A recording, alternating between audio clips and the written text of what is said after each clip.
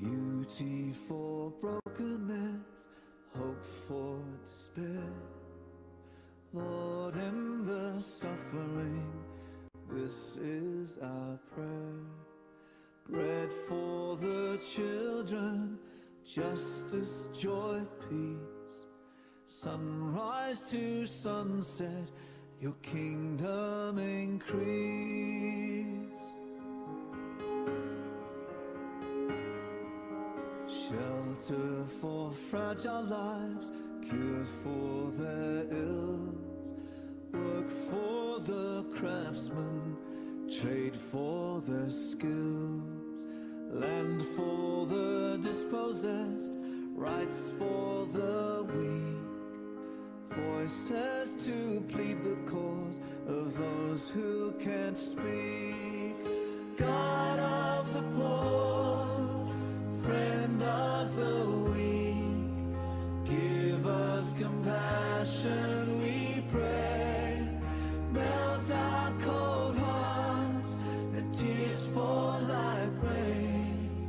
Come change our love from a spark to a flame. Refuge from cruel wars, havens from fear. Cities for sanctuary, freedoms to share. Peace to the killing fields, scorched earth to green. Christ for the bitterness, his cross for the pain. God of the poor, friend of the weak, give us compassion, we pray. Melt our cold hearts, let tears fall like rain. Come change our love from a spark to a flame. Rest for the ravished earth, oceans and streams, plundered and poisoned, our future and dreams. Lord, and our madness, carelessness, greed, make us content with the things that we need. God of the poor, friend of the weak, give us compassion, we pray. Melt our cold hearts. And welcome. It is a beautiful morning, and as we have done the last 2 Sunday mornings, we're planning to close our service by singing together outside. So later on I will again direct you to these doors, and you can pick up a song sheet please on your way out, and we'll close by singing out there. And then we are meeting again this evening 6 p.m. where we'll be continuing in Matthew's Gospel but also sharing the Lord's Supper together. So I hope that you can join us for that. And then things are starting up again. And this Tuesday, one of the things that's starting up is the Loss and Grief group. It will be meeting here at the church 10 a.m. on Tuesday morning. And just a message from Twala to go with this announcement. She says, we're very happy to welcome newcomers as we realize that there are many in our congregation who have experienced grief and loss recently. So you are welcome on Tuesday even if you've never been before. And if you want to contact Twala, you could do that ahead of time also. We're going to begin by focusing on the God who knows all about our grief and loss and everything else about us. And he is the only one with the power to meet our needs, whatever they are. Isaiah chapter 40 says, do you not know? Have you not heard? The Lord is the everlasting God, the creator of the ends of the earth. He will not grow tired or weary, and his understanding no one can fathom. He gives strength to the weary and increases the power of the weak. Our first song calls us to bless our great God. O my soul, arise and bless your Maker.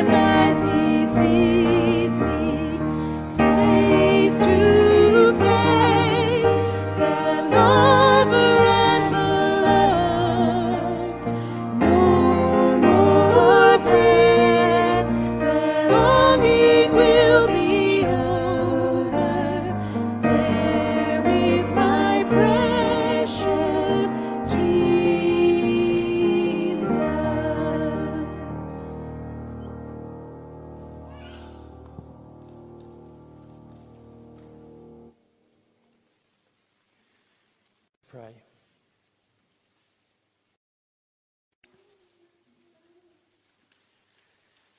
Lord, we praise you, the everlasting God, the Creator and our Savior, the one whose strength never fails and whose compassion is new every morning. We turn to you again this morning. We bring our concerns, our burdens, and our successes, and we give them over to you. We bring the needs of our brothers and sisters also, those who are tired and weary, with illness, with worry, with grief. Will you give them strength and power to look up to you and receive all they need from you? For all of us this morning, as we give you our attention and our praise, will you renew our desire to live for you until we see you face to face, and then perfectly forever. Amen. We're going to have a Bible reading now where Jesus sums up God's instruction to his people. We're going to read from Mark chapter 12, beginning to read at verse 28. Mark chapter 12, verse 28.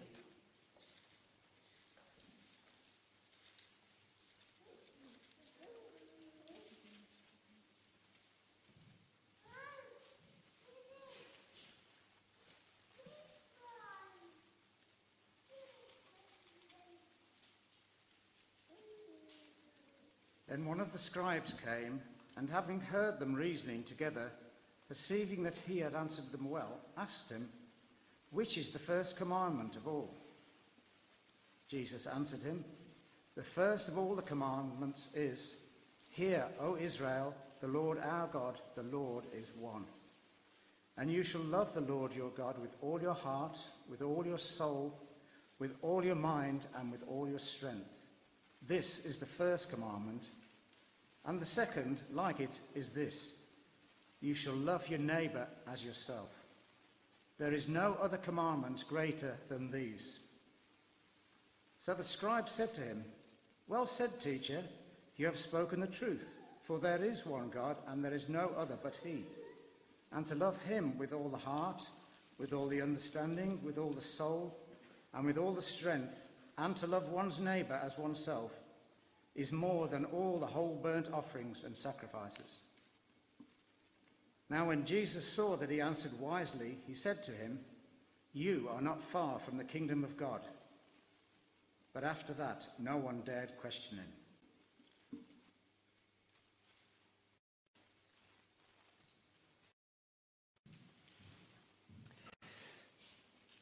Our next song is a prayer that God would lead us in this way of obedience we've just heard Jesus speaking about.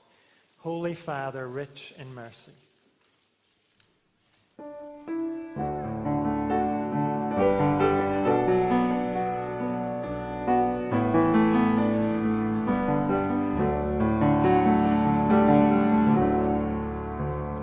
Holy Father, rich in mercy, Holy Savior, rich in grace, great in glory, everlasting, how I long to see your face.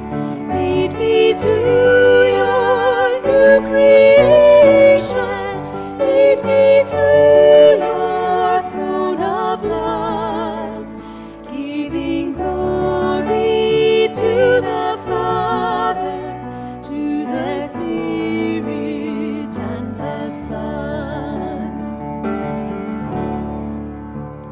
Jesus Christ, our risen Savior, Shepherd of the weak and lost, author of our great salvation, through the power of the cross, lead from glory into glory, safely held by arms of love, so to dwell with you forever, bringing praises to our God, giving glory to the Father, giving glory to the Son, giving glory to the Spirit, the blessed three in one. Of refuge. So this morning we pick up at chapter 4, verse 44, and we'll read through to chapter 5, verse 21. This is the law Moses set before the Israelites. These are the stipulations, decrees, and laws Moses gave them when they came out of Egypt and were in the valley near Beth Peor, east of the Jordan, in the land of Sihon, king of the Amorites, who reigned in Heshbon and was defeated by Moses and the Israelites as they came out of Egypt. They took possession of his land and the land of Og, king of Bashan, the two Amorite kings east of the Jordan. This land extended from Aroer on the rim of the Arnon Gorge to Mount Sirion, that is Hermon, and included all the Arabah east of the Jordan, as far as the Dead Sea below the slopes of Pisgah. Moses summoned all Israel and said, "Hear, Israel, the decrees and laws I declare in your hearing today. Learn them and be sure to follow them. The Lord our God made a covenant with us at Horeb. It was not with our ancestors that the Lord made this covenant, but with us, with all of us who are alive here today. The Lord spoke to you face to face out of the fire on the mountain. At that time I stood between the Lord and you to declare to you the word of the Lord, because you were afraid of the fire and did not go up the mountain. And he said, I am the Lord your God, who brought you out of Egypt, out of the land of slavery. You shall have no other gods before me. You shall not make for yourself an image in the form of anything in heaven above, or in the earth beneath, or in the waters below. You shall not bow down to them or worship them, for I, the Lord your God, am a jealous God, punishing the children for the sin of the parents to the third and fourth generation of those who hate me, but showing love to 1,000 generations of those who love me and keep my commandments. You shall not misuse the name of the Lord your God, for the Lord will not hold anyone guiltless who misuses his name. Observe the Sabbath day by keeping it holy, as the Lord your God has commanded you. 6 days you shall labor and do all your work, but the seventh day is a Sabbath to the Lord your God. On it you shall not do any work, neither you nor your son or daughter, nor your male or female servant, nor your ox, your donkey, or any of your animals, nor any foreigner residing in your towns, so that your male and female servants may rest, as you do. Remember that you were slaves in Egypt, and that the Lord your God brought you out of there with a mighty hand and an outstretched arm. Therefore, the Lord your God has commanded you to observe the Sabbath day. Honor your father and your mother, as the Lord your God has commanded you, so that you may live long, and that it may go well with you in the land the Lord your God is giving you. You shall not murder. You shall not commit adultery. You shall not steal. You shall not give false testimony against your neighbor. You shall not covet your neighbor's wife. You shall not set your desire on your neighbor's house or land, his male or female servant, his ox or donkey, or anything that belongs to your neighbor. This is God's word. As I said earlier, the way Moses introduces the Ten Commandments is significant. We find his introduction in chapter 4, verse 44, through to chapter 5, verse 5. And he tells us these 10 words are words that keep on speaking. What we need to realize is this is not the first time the Ten Commandments appear in the Bible. They first appear back in Exodus chapter 20.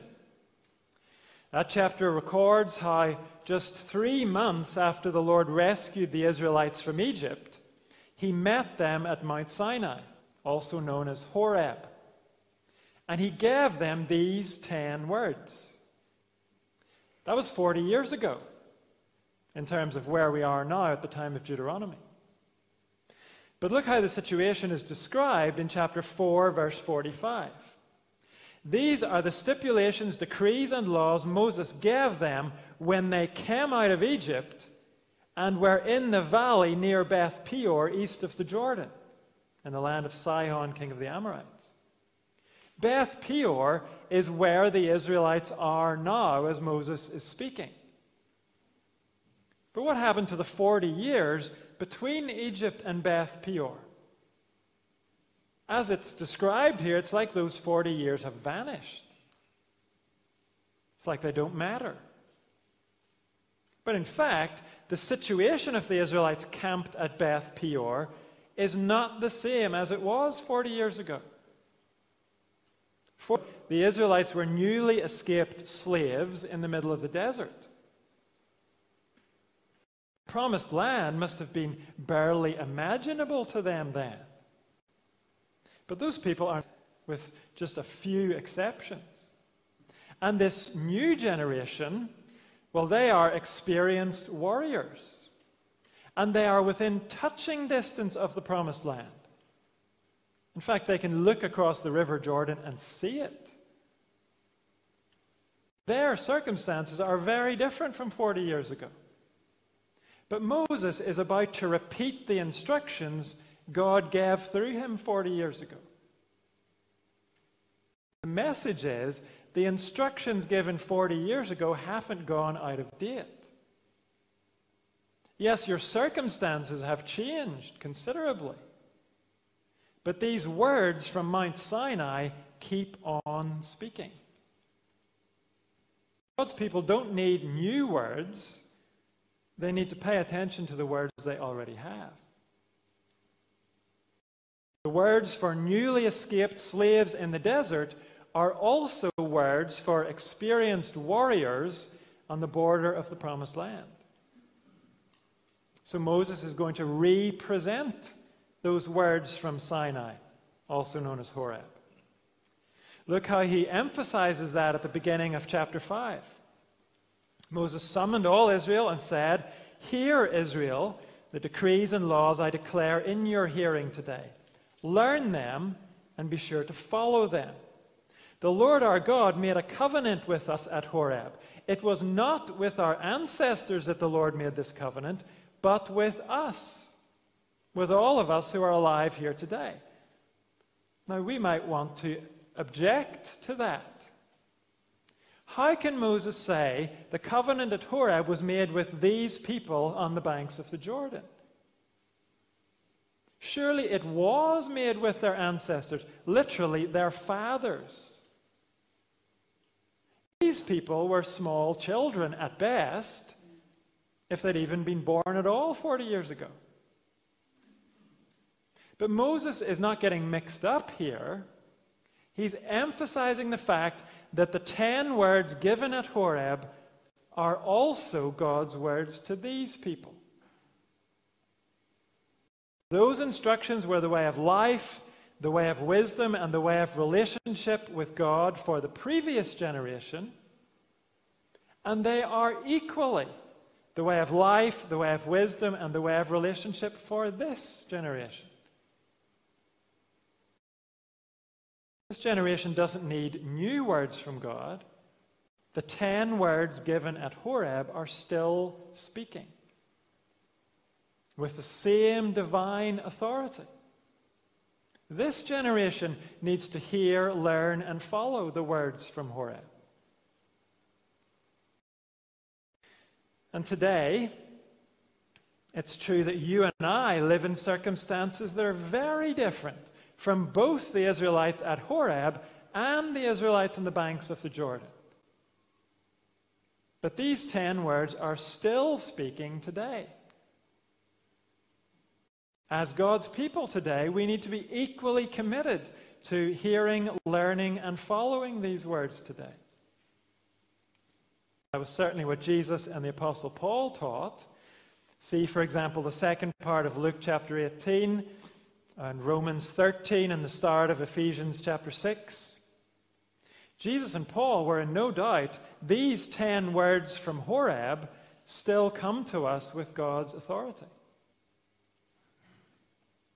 But we also need to be aware of something else. What Moses does is, after repeating the 10 words from Horeb, in the rest of this book, he goes on to apply them to the specific situation of these people who are about to enter the promised land. The instruction in the rest of the book shows these particular Israelites how to live out the 10 Commandments in their time and their place. Understanding that will help us when we come in later chapters to instruction about war, instruction about caring for your oxen, and instruction about how to look after guests when they take a deck chair up onto your roof. All of that stuff is applying the 10 Commandments to specific circumstances for specific people. And so it shouldn't surprise us that not all of that application fits in our situation. But as we go on to see that application, we get a lot of help with our own responsibility to apply these commandments to our own situation. But that application starts with the realization that these 10 Commandments are not out of date. They are words that keep on speaking. They must be heard, learnt, and followed by each new generation. But we need to notice something else about these words, and we need to notice it very carefully.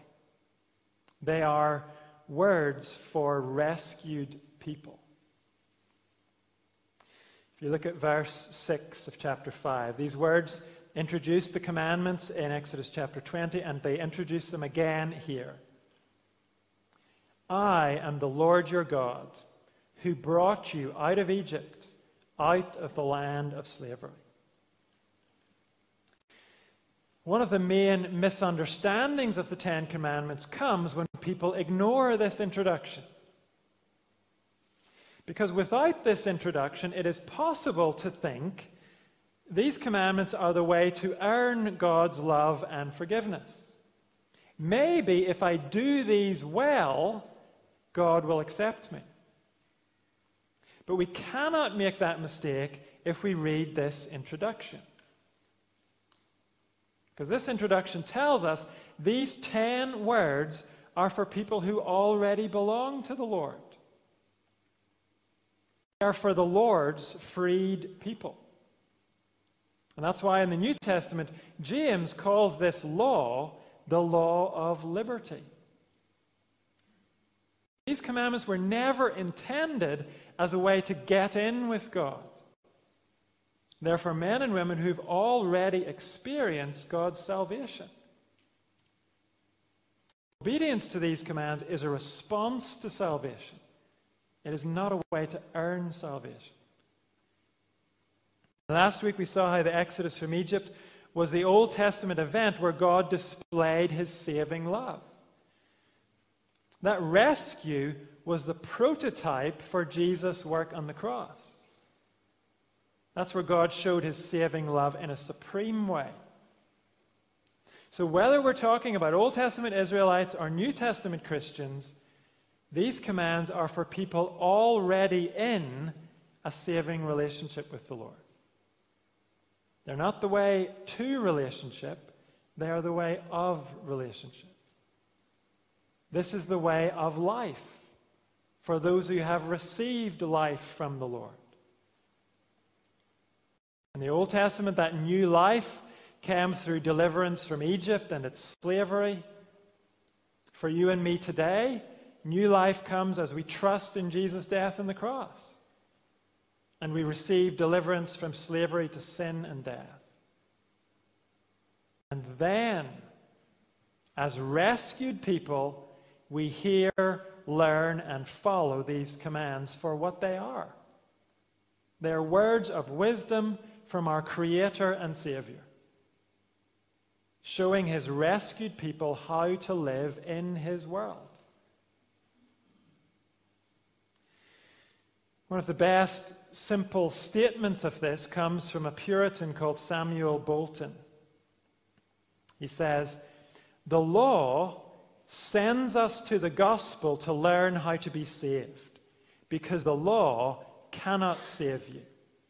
And the gospel sends us back to the law to learn how to live. The law sends us to the gospel to learn how to be saved, because the law cannot save you.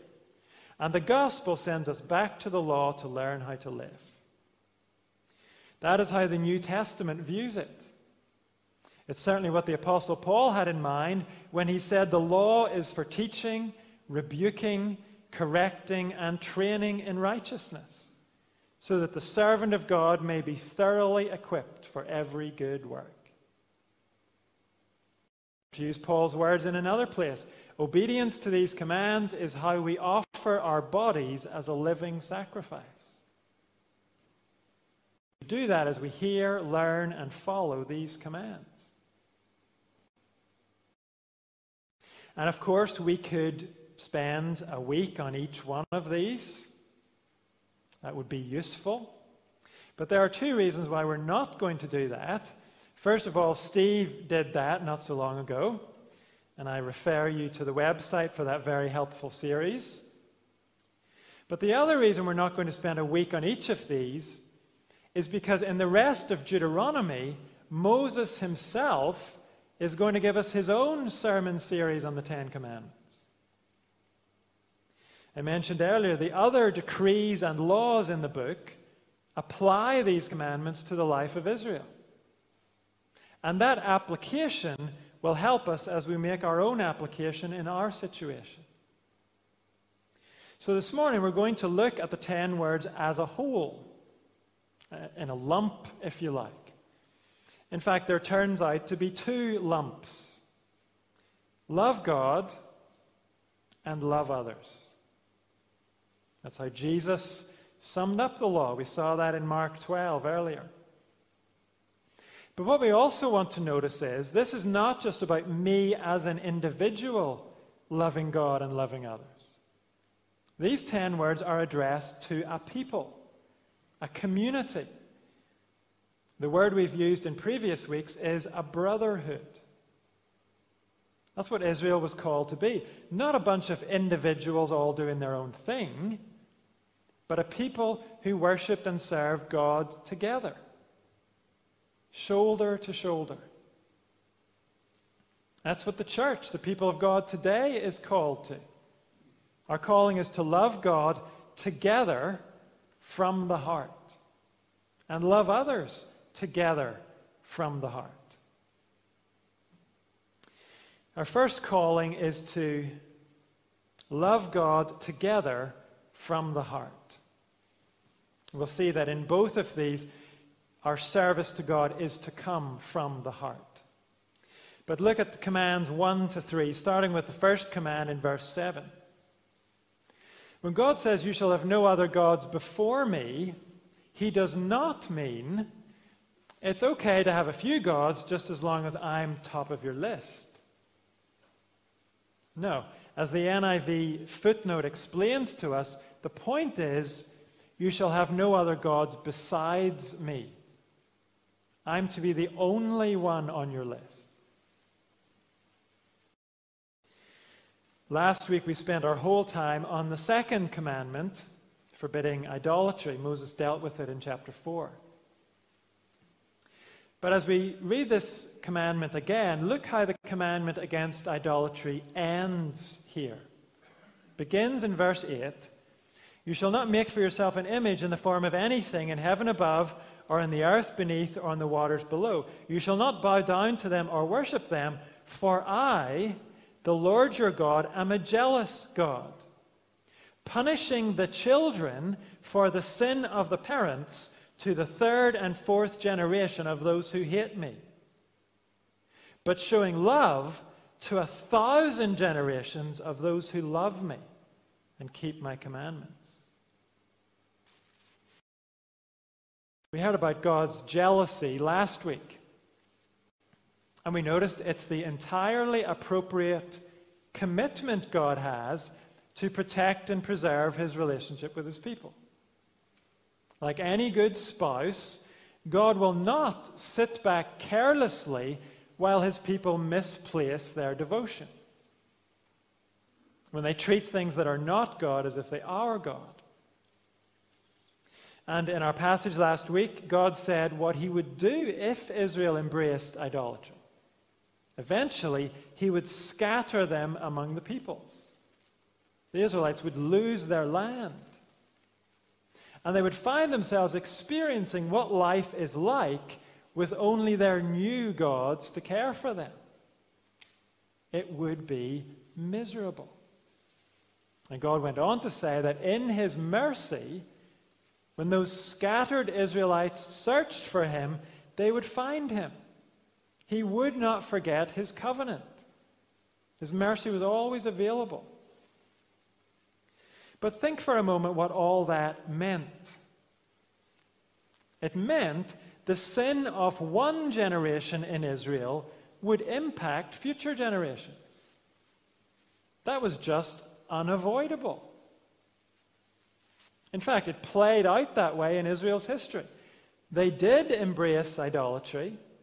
Their children followed in their footsteps. And after hundreds of years of that, after incredible patience on the Lord's part, the Israelites were eventually scattered among the peoples because of their idolatry. They were taken away into exile. So the parents became idol worshippers, their children followed their rotten example, and their children and grandchildren suffered the impact of their parents' and grandparents' idolatry. They shared in both their parents' sin and in the consequences of that sin. That is how we're to understand what God says here in verse 9 about the children being punished for the sin of the parents. This is not a command about how Israel's legal system is to work. Later in this book, the law will say parents are not to be put to death for their children, nor children put to death for their parents. Each will die for their own sin. That is how individual cases were to be dealt with. But what God is talking about here is the simple fact that sin has messy and long-term consequences. So does the punishment of sin. There is no such thing ever as sin that doesn't harm anyone else. And there's no such thing as punishment for sin that doesn't affect anyone else. The idolaters in Israel were setting a sinful path for their children and grandchildren to follow.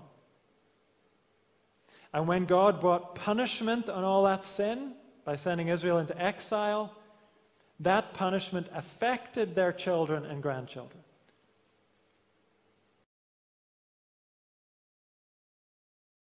Let's think about that when we decide to sin ourselves. It will impact those around us. Often by setting a sinful pattern which they will follow. So, for example, if I live for money, or if I spend my time criticizing others, that will influence my family to do the same. My false gods may well become theirs. And let's think about this too. If we ever pray for God to bring judgment on certain people, maybe a corrupt government or an evil individual, it may be right to pray for judgment, but judgment falling on evil people will affect those around them too, often in unavoidably painful ways.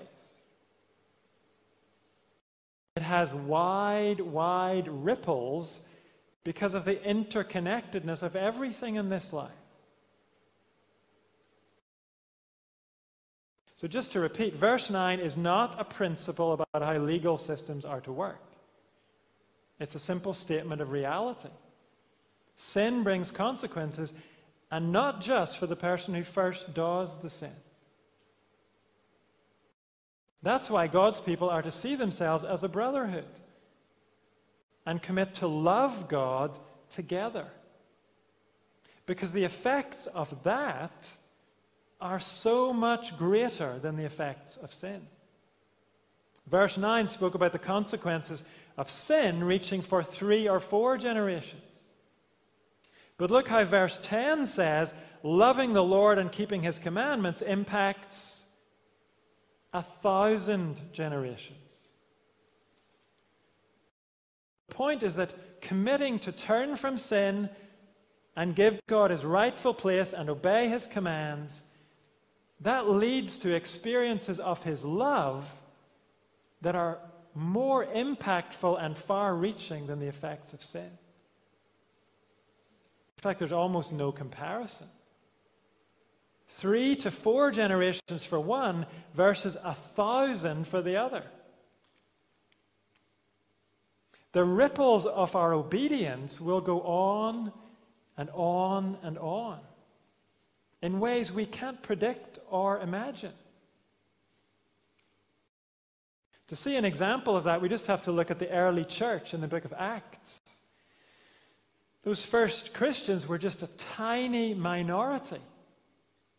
And yet within just a few years, their enemies could describe them as men and women who had turned the world upside down. And today, 2,000 years later, here we are experiencing God's love and salvation because those first Christians had the commitment to stand up in a culture of many gods and say boldly, there is only one Savior. His name is Jesus Christ. Salvation is found in no one else, for there is no other name under heaven given to mankind by which we must be saved. Isn't the Church of Jesus Christ the prime example of the far-reaching consequences when God's people commit to love God together as a brotherhood? The effects of that are beyond what we could calculate. If the impact of sin is far-reaching, the impact of loving and obeying God reaches further than we can measure. And love and obedience means our worship of God will be worship that involves not just our words, but our hearts as well. I think that's what the third commandment is about. Verse 11 says, "You shall not misuse the name of the Lord your God, for the Lord will not hold anyone guiltless who misuses his name." A literal translation of that first line would be, "You shall not use the name of the Lord your God in an empty way." Now maybe we mainly equate that with using the Lord's name as a swear word, but it goes much deeper than that.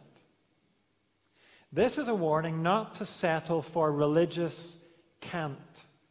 C-A-N-T.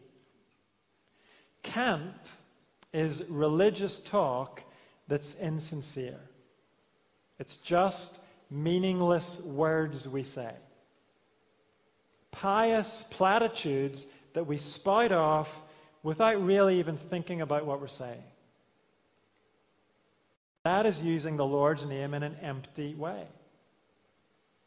And it's what God complained about through the prophet Isaiah when he said about a later generation of Israelites, "These people come near to me with their mouth, they honor me with their lips, but their hearts are far from me." Those people were saying religious things. They had the right words, but it was just cant. Insincere talk that was not coming from their heart. If you and I are going to love God together, let's commit to considering what we say about Him. And making sure that when we speak about God and to God, our hearts are involved, not just our lips. And let's commit to worshiping him as one body. That's essentially what the fourth command is about beginning in verse 12. Now, Christians disagree about how exactly the Sabbath applies or doesn't apply today. But I think all Christians can agree on this. The Old Testament Sabbath was treated as a festival of worship. At the start of verse 12, the word observe is the word used of other religious festivals in the Israelite calendar. So the rest taken on the Sabbath was rest with a purpose. It was not just a morose day of not being allowed to do anything. It was a day off normal work to celebrate the Lord's goodness and his salvation. So as I say, we could debate back and forth about how exactly the Sabbath applies today, but we can agree, surely, we have even more reason than Israel did to take time out each week for a celebration of our great God. And notice how this is something the whole brotherhood is to do. Verse 14 says, the seventh day is a Sabbath to the Lord your God. On it you shall not do any work, neither you, nor your son or daughter, nor your male or female servant, nor your ox, your donkey, or any of your animals, nor any foreigner residing in your towns, so that your male and female servants may rest as you do. Even the animals were to be considered. This was given to a farming culture where the animals would have appreciated a day off just as much as the farmer did. And this concern with making sure that others are able to rest, it shows the fourth commandment is like a hinge. It connects the call to love God with the call to love others, together from the heart. We are not loving others if we're abusing them or taking advantage of them or oppressing them. And the Sabbath command then is both about celebrating God's goodness, and it leads the way into calling us to treat those around us fairly and honorably, letting those we are responsible for have a chance to rest. And that example of loving others leads into the example of honoring our parents in verse 16. Not thinking lightly of them, but recognizing their worth and treating them accordingly, both when we're at home and still under their authority, and also when they're older and not able to care for themselves as they used to be. All of this has a family, community feel to it. We honor God by loving others together. That community emphasis carries on in verses 17 to 21. In the original, these last commands are all linked by and. They're really just like bullet points here. But they will all be developed later in the book. Murder is taking life in a lawless way. Adultery is an act that explodes marriage and family. Stealing and slandering or bringing false charges against a neighbor, those are other ways of attacking those around us. The point is, whatever goes on in the wider society, God's people will not live like that. We will not be involved in those destructive ways of dealing with others. And we will watch our hearts very, very carefully. In verse 21, the 10th commandment is about the state of our heart. It forbids coveting and setting our desire on people or things that are not ours.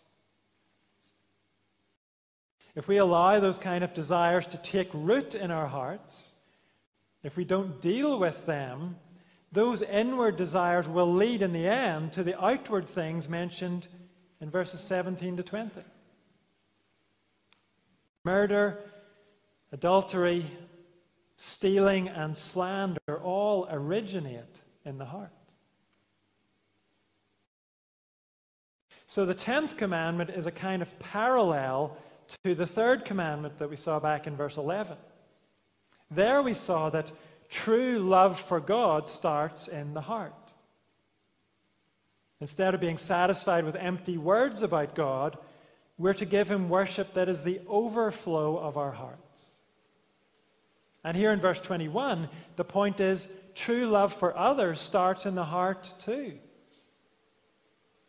As we refuse to set our desire on what others have, whether that's their possessions or their position or their popularity.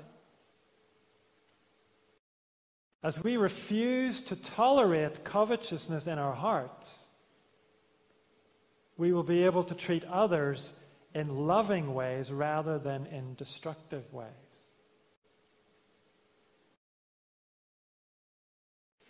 And all of this, the New Testament says, is the law of liberty. Loving God and loving others is the way of life. It's the way of wisdom. It's the way of relationship with God. It is not an outdated approach to life. It's the only way to live well in God's world. And as God's rescued people, it is our privilege to pursue this life.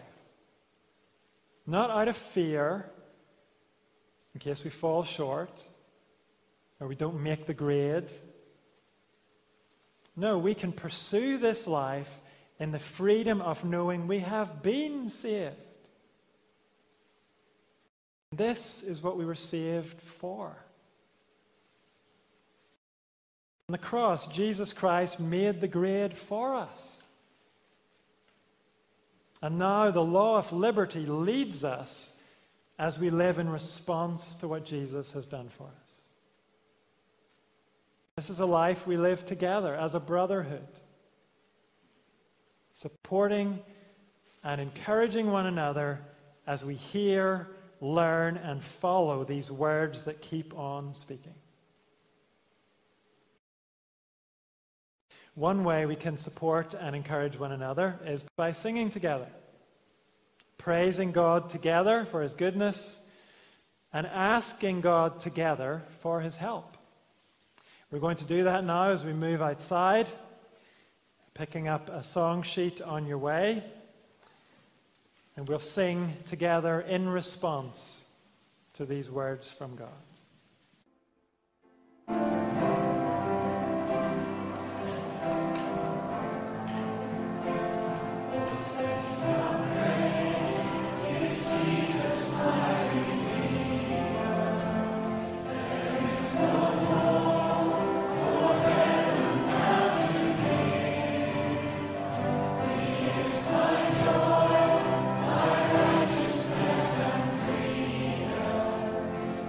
Say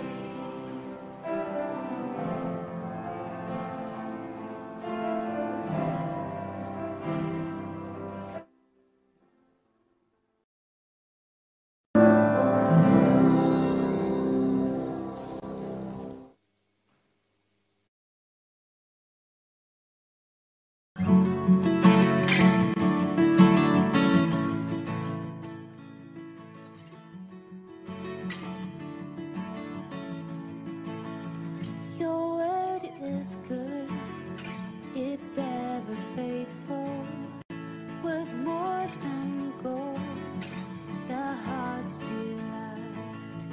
Your word gives life to all who hear and obey. Your word endures forever. Your word is true, it never changes. It formed the earth, sustains it still. Your word defends, providing refuge and strength. Your word endures forever.